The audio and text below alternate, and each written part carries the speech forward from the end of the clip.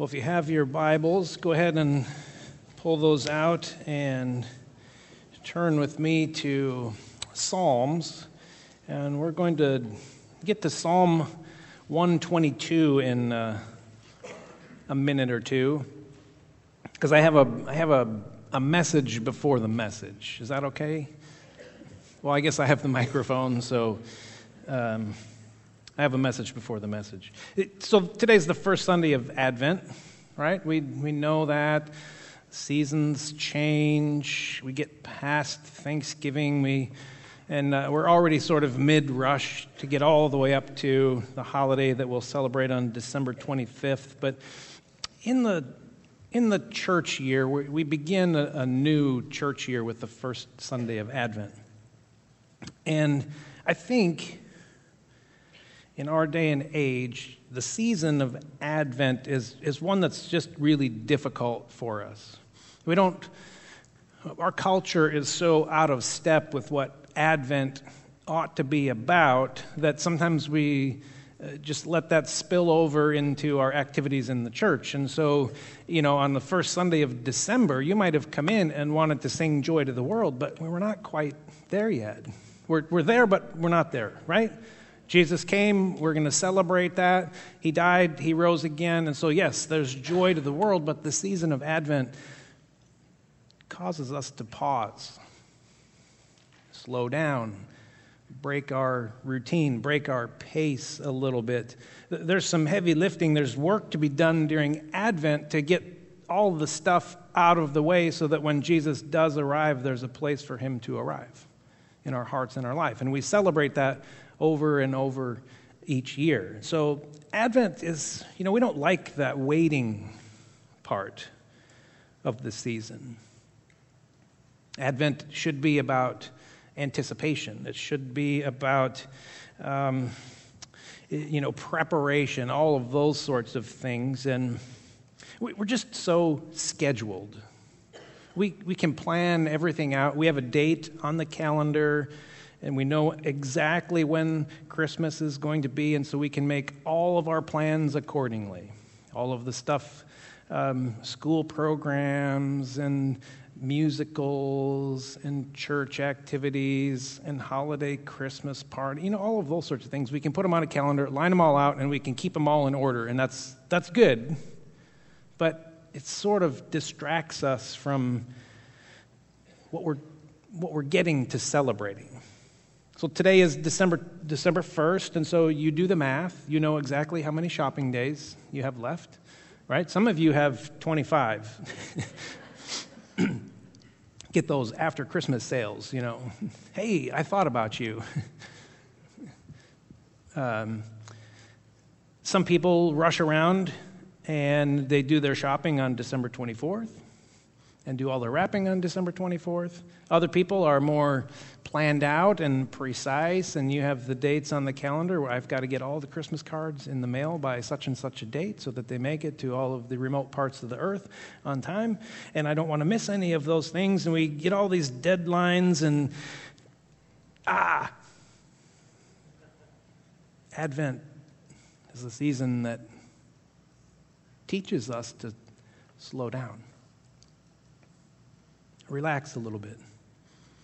Schedules are fine, they're good, they have their place, but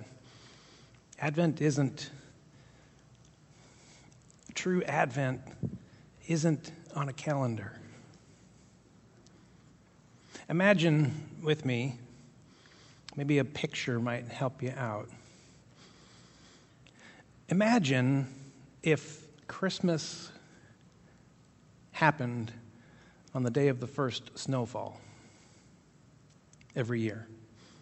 People in Florida, sorry, no Christmas for you. Maybe once every 50 years or so. Some of us would be celebrating Christmas today, right? There was a little snow in some parts of our county, other parts, not so much. What if Christmas happened on the day of the first snowfall? We would think about it a little bit different, wouldn't we? About the end of October, first days of November, when those Temperatures overnight started to dip below freezing a little bit, and the clouds started to form in the sky, and you could just, there's just a sense that you get when it's about to snow. Now, trust me, Western Washington people, there is snow, and we, other parts of the country, we get a little bit more of it. Sometimes, the argument here would be, does that slush count for snow? That would be the argument that our kids have with each other. Mom, Dad, it's snowing outside. No, we're not ready for Christmas yet. That's only slush. And so we would be coming up with these scientific definitions of what snow is and what is not. At what point does it become Christmas? But you can follow this picture in your mind.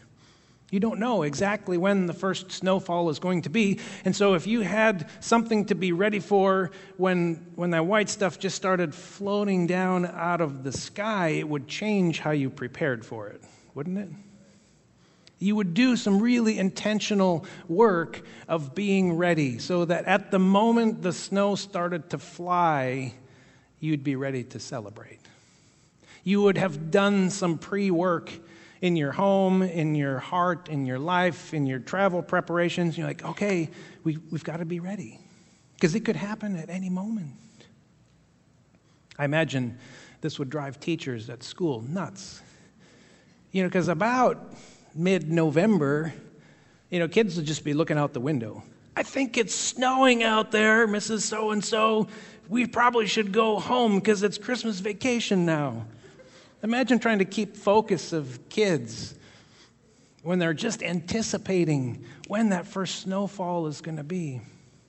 See, we have some anticipation. We make this big build up to Christmas, and it starts about July now. And so by the time we get to the event, after all of the plans, after all of the thinking, after all of the eggnog, after all of the hot chocolate, when it finally goes from, Christmas Eve into Christmas morning, it's kind of like you just might as well get out a kazoo and go, oh, great, Christmas is here. It feels like it's done. We're worn out.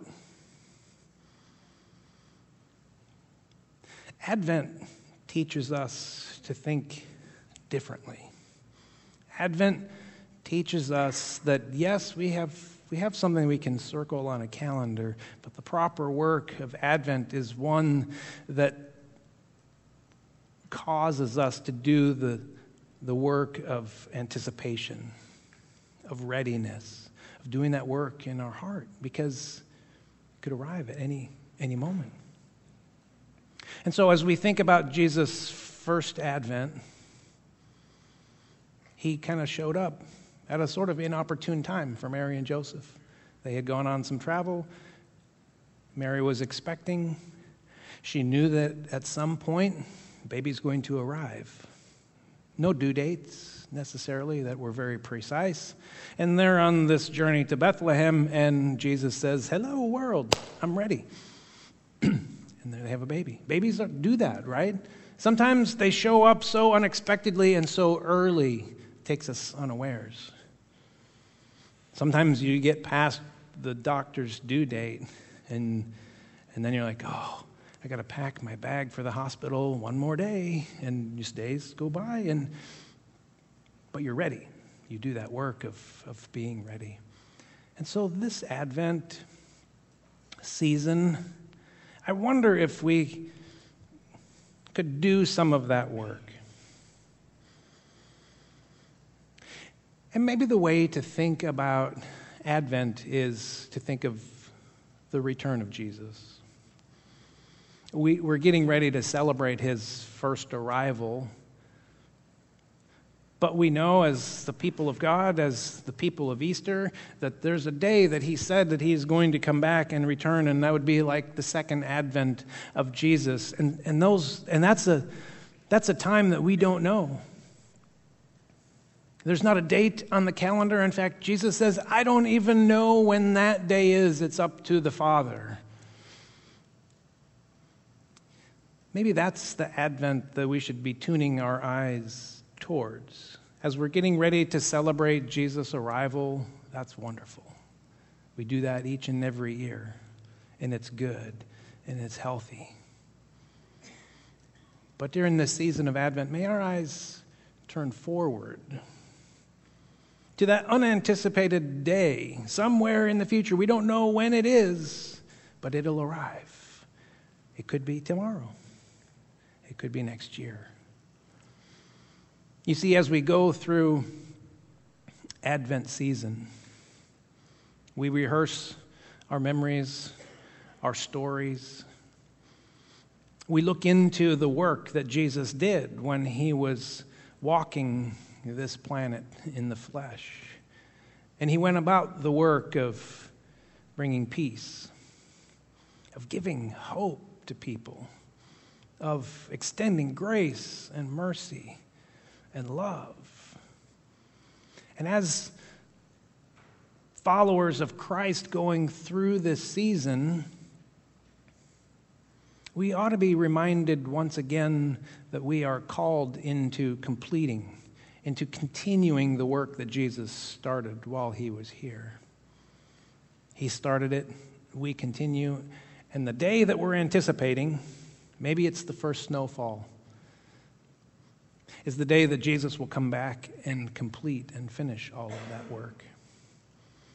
The psalm that I want to read for you today is in part of the Hebrew Psalter that we call the Songs of Ascent, or the Psalms of Ascent. 3 times each year, for the high religious festivals, the people around the countryside would pilgrimage up to Jerusalem.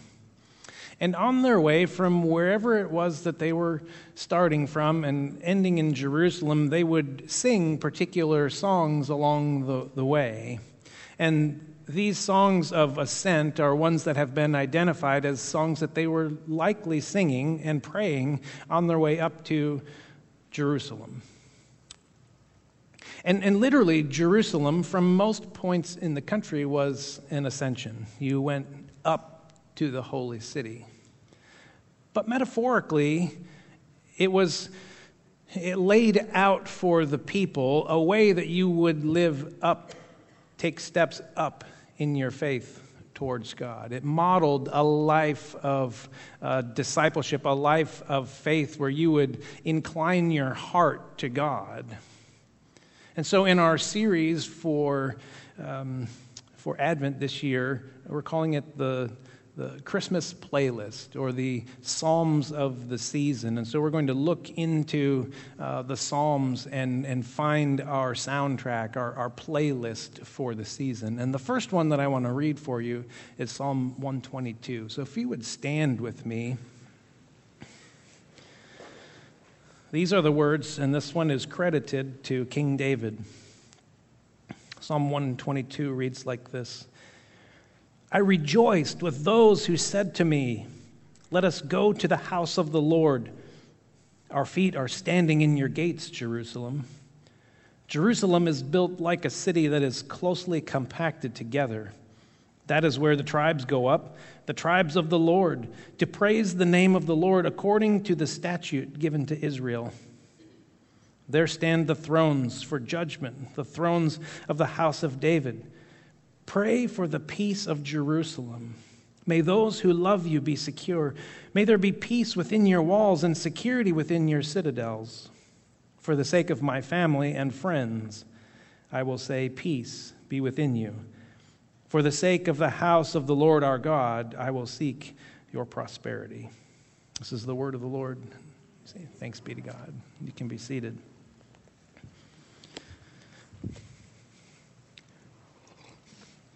How many of you are on Facebook? Not right now. I can see that, I know. I posted in a couple places this week a survey question because I know people have been talking about Christmas music, well, since July. Some of you play it year-round, every once in a while. I have a Christmas song that just pops into one of my playlists, and it's kind of nice to get that in there and bounce along to the beat of, a Christmas drum in the middle of June. But the survey question was your favorite Christmas song and the rendition. And quite a few of you in this room responded to that. I think that I had a total of 61 responses that people typed out their favorite song. And so here's our top 3 for the people who responded, all right? Because I know maybe some of you are curious, and I did calculate it. So we need a drum roll. There we go. All right. Tied for number 3, The Little Drummer Boy and Silent Night. So that's number 3. Number 2 is Mary, Did You Know? That's a good one, right? And number 1, Grandma Got Run Over by a Reindeer. No, I'm teasing. That wasn't the one. Somebody did vote for that one, but it's Oh Holy Night. And it wasn't close. Oh Holy Night by far was the winner of that. I thought it was kind of a fun way to launch into a Christmas play. What's on the Centralia Church Christmas playlist? And of course, we come up with songs that we know. The Psalms that we're going to look at are songs that come up every so often in our reading. It's not often that you have an Advent kind of Christmas series that comes out of the Psalms. Usually we like the texts out of Luke and Matthew that talk about Jesus' birth and Mary getting pregnant and John the Baptist and all of those. And we rehearse those often, but in the church there's the lectionary, and each week there is a psalm that goes along with the text. And most oftentimes, the psalm that is selected we use in some form, some other place in our worship, maybe as an invocation at the beginning, or a transition between songs, or maybe as a way to illustrate something in a message. But the psalm is sort of used in a transitional sort of way, but I think there's something deeply valuable for us to go back and look at the prayers and the songs of the people. These would have been maybe some of the songs that would have been on the playlists of Mary and Joseph as they made that journey to Bethlehem. Have you noticed in our Christmas songs, there's this movement. There's this longing in the lyrics to go home. There's a longing for a warm, safe, secure, peaceful, fire-glowing, Christmas lights twinkling sort of feel to our Christmas songs. And it suggests to me that maybe we live in a place that doesn't feel so warm and peaceful and cozy and all put together with the fire glowing. And so there's something in our hearts that when we sing these songs that we would have to move from whatever turmoil or whatever zone we feel like we're in to this place that we long for. I mean, a couple examples. When you pine for the sunshine of a friendly gaze, for the holidays you can't beat home sweet home. Or I'll be home for Christmas. You can plan on me. Please have snow, check, and mistletoe. We don't have our mistletoe up yet, I don't think. And presents on the tree. How many of you put presents on the tree? On the tree. A few of you. I love that tradition. Christmas Eve will find me where the love light gleams. Doesn't that sound warm and peaceful?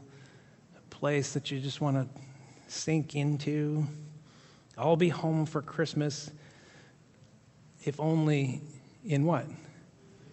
In my dreams. Now, whether you grew up in a home that could be described like that, or if you grew up in a home that was opposite of that. Maybe the descriptions would be more like hate and fighting and anger and anguish and turmoil and all of those sorts of things. Whichever one you grew up in, I think there's a longing in all of us that longs for that safe, secure, peaceful place. And it's evident in the songs that we sing, not only around this holiday, but particularly around this holiday. Our lives might be filled with whatever turmoil we're facing. Maybe it's, just an unsettled nature in your job.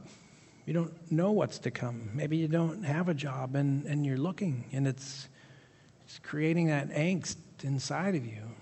Or maybe there's a relationship that's just wrecked right now, and you don't know what to do, and you don't know who to turn to, and you don't know how to fix it. Or maybe there's just some deep down anxiety that's just, you don't even know maybe why you're feeling anxious, but it's there. And you have these disturbances that, fill your life. But there's something inside us that wishes and hopes for a better tomorrow. That's what's going on in the psalm. All those thousands of years ago, when the song was composed, it wasn't a warm, safe, peaceful place or time. People struggled with all sorts of things, and they were making that ascent up to Jerusalem. They were going for one of the high holidays, the religious festivals. They were inclining their hearts to God, and they were taking the steps to go be in the house of the Lord, to be in God's sanctuary, because they longed for something better than what they were experiencing. They're living one set of harsh circumstances, and they're longing for this time of peace and security that they believe that only God is the one who could provide for them and help them get to. And as they go up, it's like they're heading home. I'll be home for Christmas, you could say. They see Jerusalem as their center, where God resides, the place where God resides. Now, when King David took over, he moved the capital city. He set up his capital in Jerusalem, and one of the things that he did is he moved the Ark of the Covenant to Jerusalem. And so something you need to know about the Ark of the Covenant, there were two angels that were on the top of the Ark of the Covenant. And in Exodus, I think it's in chapter 26, and I think it's verse 25. Somebody could verify that for me. But somewhere right around there, it talks about the place right above the angel's wings as being what we call the mercy seat. And Exodus talks about the mercy seat being the place where God would meet with, where God would commune with his people. And so as the people ascended up to Jerusalem, they thought about it in terms of, I am going home to commune with my Creator God. I am ascending to the mercy seat where I can be with God. Because when I'm with God, it doesn't matter what else is going on all around me. I feel like I'm in a place that is secure. I feel like I'm in a place that is peaceful. I feel like I'm with someone who can provide the things that I'm not really able to provide for myself right now. And they're looking forward to that. They're inclining their hearts and their minds and their lives physically in their steps as they go up to Jerusalem.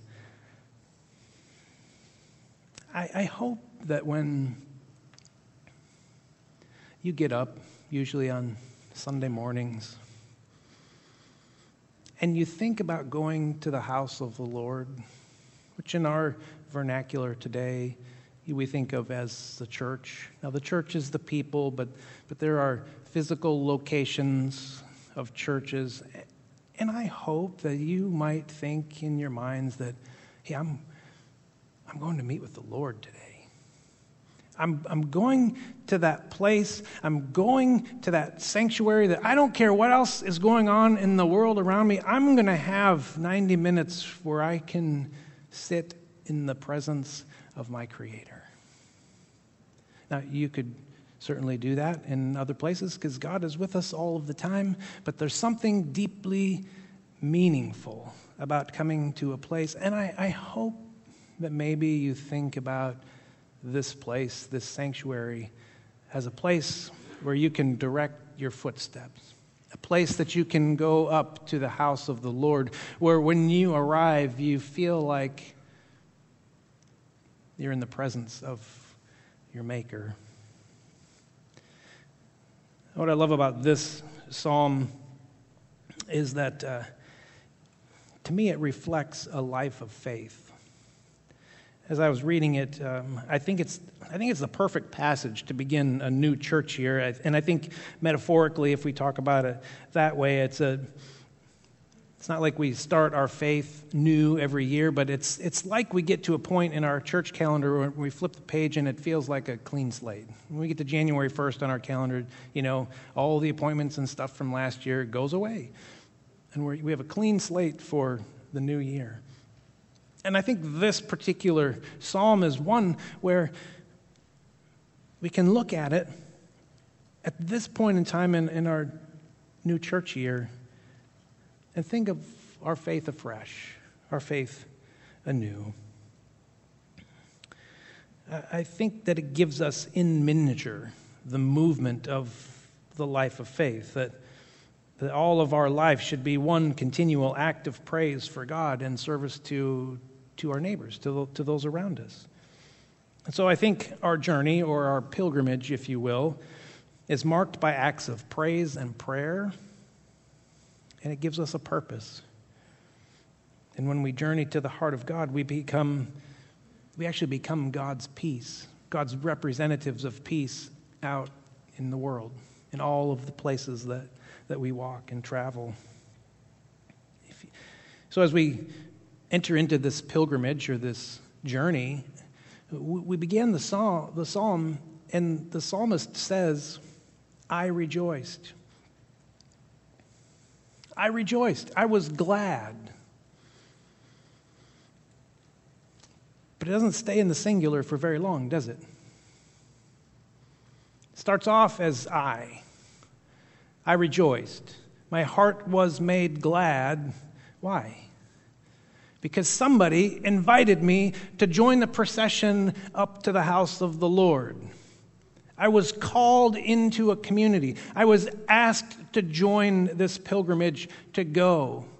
So I was happy about it. I wasn't happy because of the ending circumstances. That's one thing. At the beginning, the psalmist is happy. He is glad. He rejoices because he's called into a community.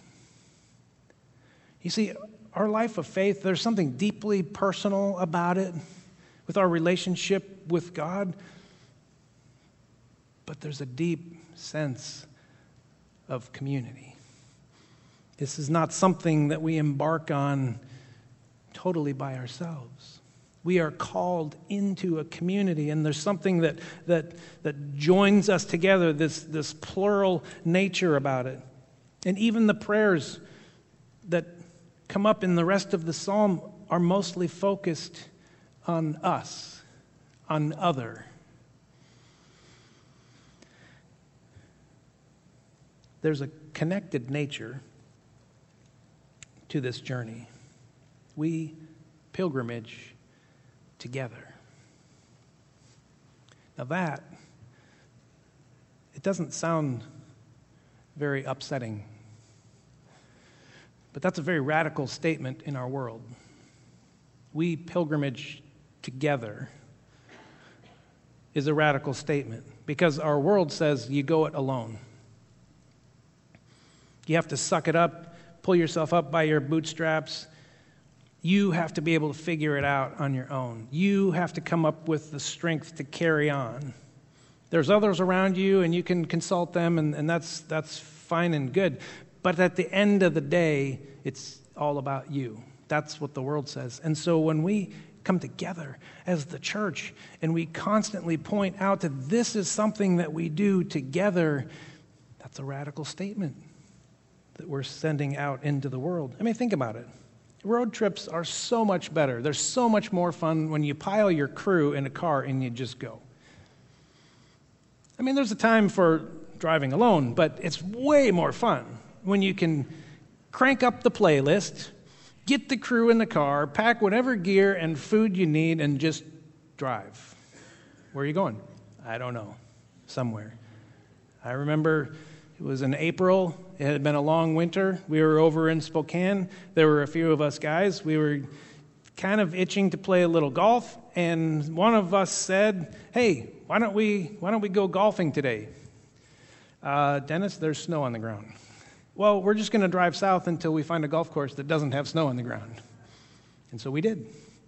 And it was fun. There's something about that journey that binds you together. The stories, sharing life. You can be real with each other. There's times for that. See, our life of faith is not something that's easy. Our life in general is not something that's easy. And so we need each other. We need each other for accountability, helping keep us on track. When we want to get a little sideways, there's somebody there that's like bumper bowling, gets us back in the lane. When we're about ready to crumble, when our heart is aching, when anxiety is about to take us down, when something is about to happen that's really bad, you have people who are there to hold you up, to be with you. Not necessarily to fix it, but just to be there. When things are going well, there's people there to celebrate. And so there's joy in our journey when we travel it with other people. You can hear that in the notes of this psalm. They know life is hard. They're dealing with circumstances that are beyond their control. And yet when they come together and they're making their pilgrimage up to God, there's joy. And there's a bounce in their step. And the stuff that's dragging them down, they can leave behind for a little bit.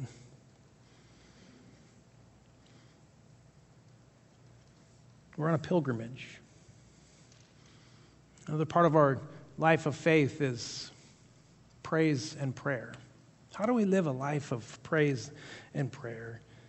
When the people get up to Jerusalem and they arrive there, they go into the sanctuary, into the house of the Lord, and when they step into God's presence, metaphorically entering into the city, it awakens this spirit of joyful gratitude in their lives, and they praise Him for who He is, and they praise Him for what He has done for them, and that He is there, and that He is the one that they can turn to. And so they turn to Him in praise and lift His name, but they also go through the longings of their heart.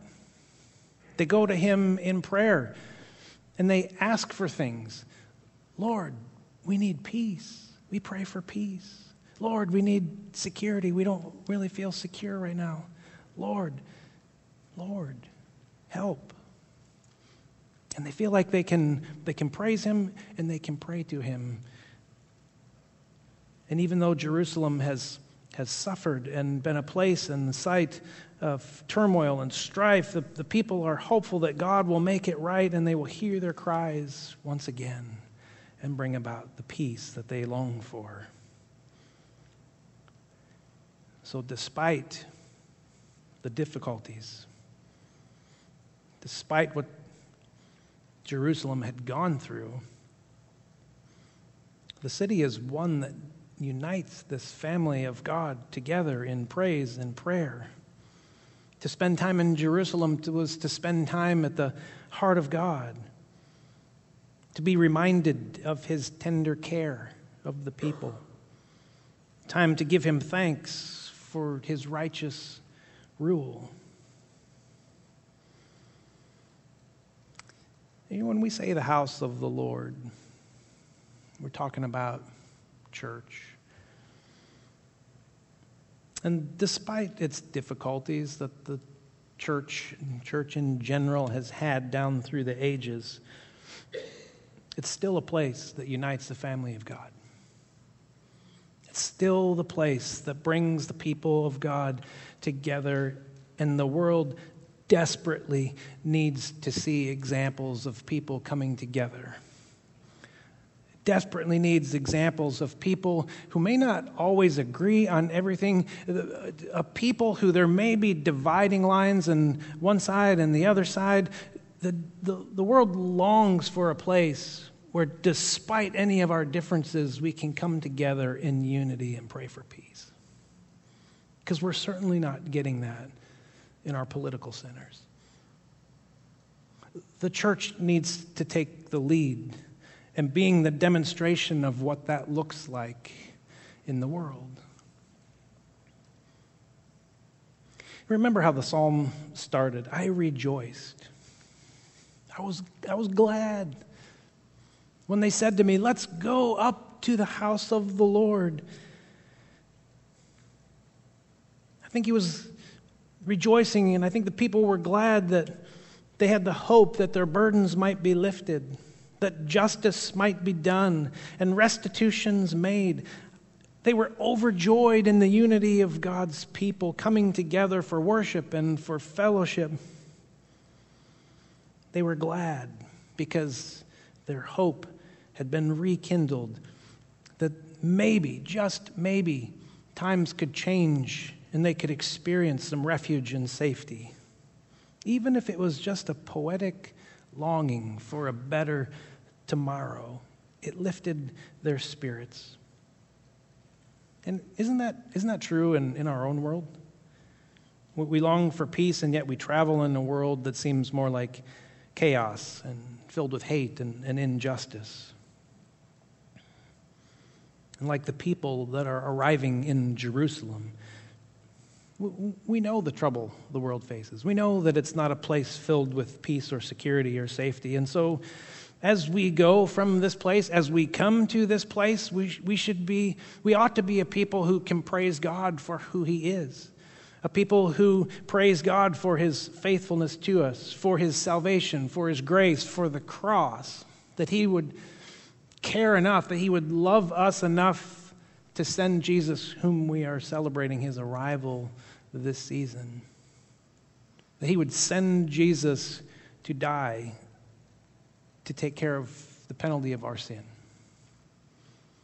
There are so many things that we can praise God for.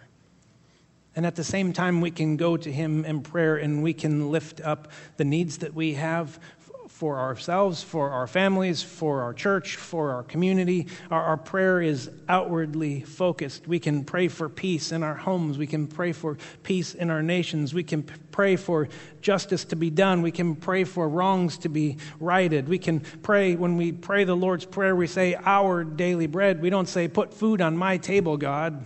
We say, give us this day, what? Our daily bread.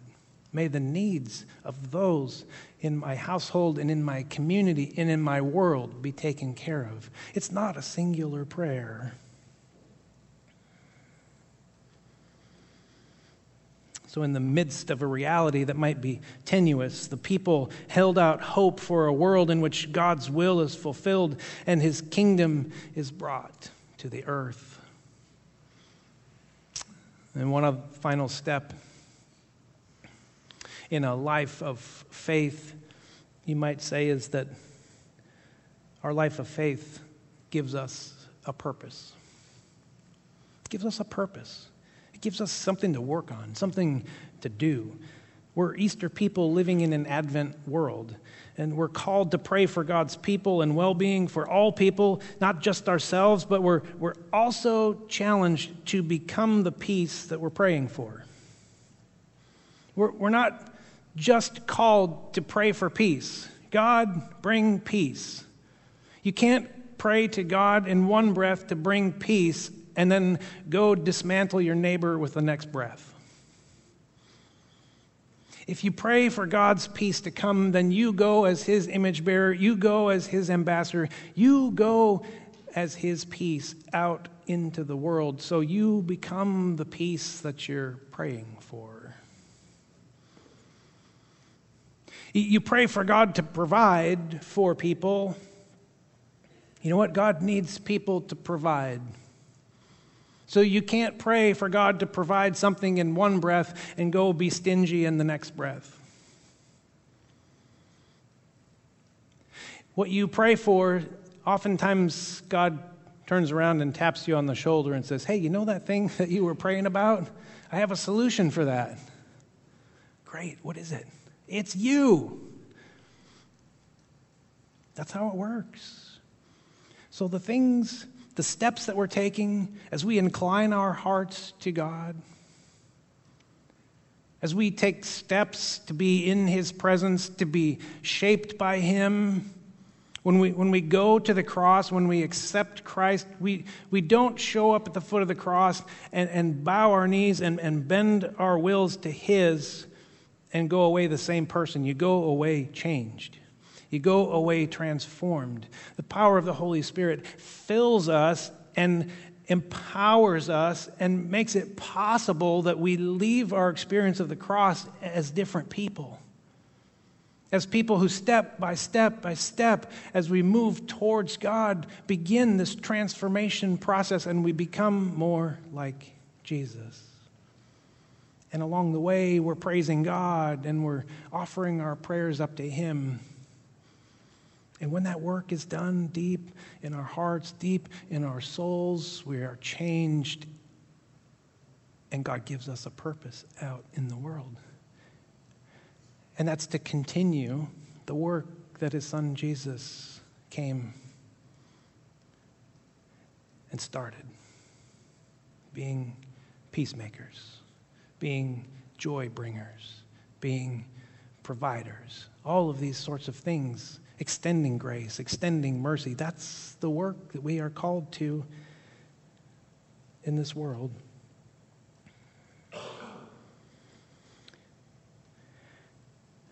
That's a lot of stuff to think about in one little song that we read. But it's a life that we are called into. You see, as we go through this season, we can look around, we can click on the news, we can, whatever method you get your news from, if you click it on, there's probably something bad that steals the headline. So we can travel amongst that and we can long and pray for how it could be when Jesus returns. When he comes to make right the wrongs, to bring peace where there is no peace, to bring security and safety where it's absent. And so we long for that, we pray for that. Not how it is right now, but how it will be. And that's what Advent is all about. It's the day somewhere out there when Jesus returns. And so we begin to do that work now of anticipation. It's a call for us to what? To be ready when he returns. Will he find us faithful to our calling? And as we pray and sing for peace and justice, it kind of sounds like this: Lord, may there be peace, and may it start with us. The people of God said, amen. Our worship team is going to come back and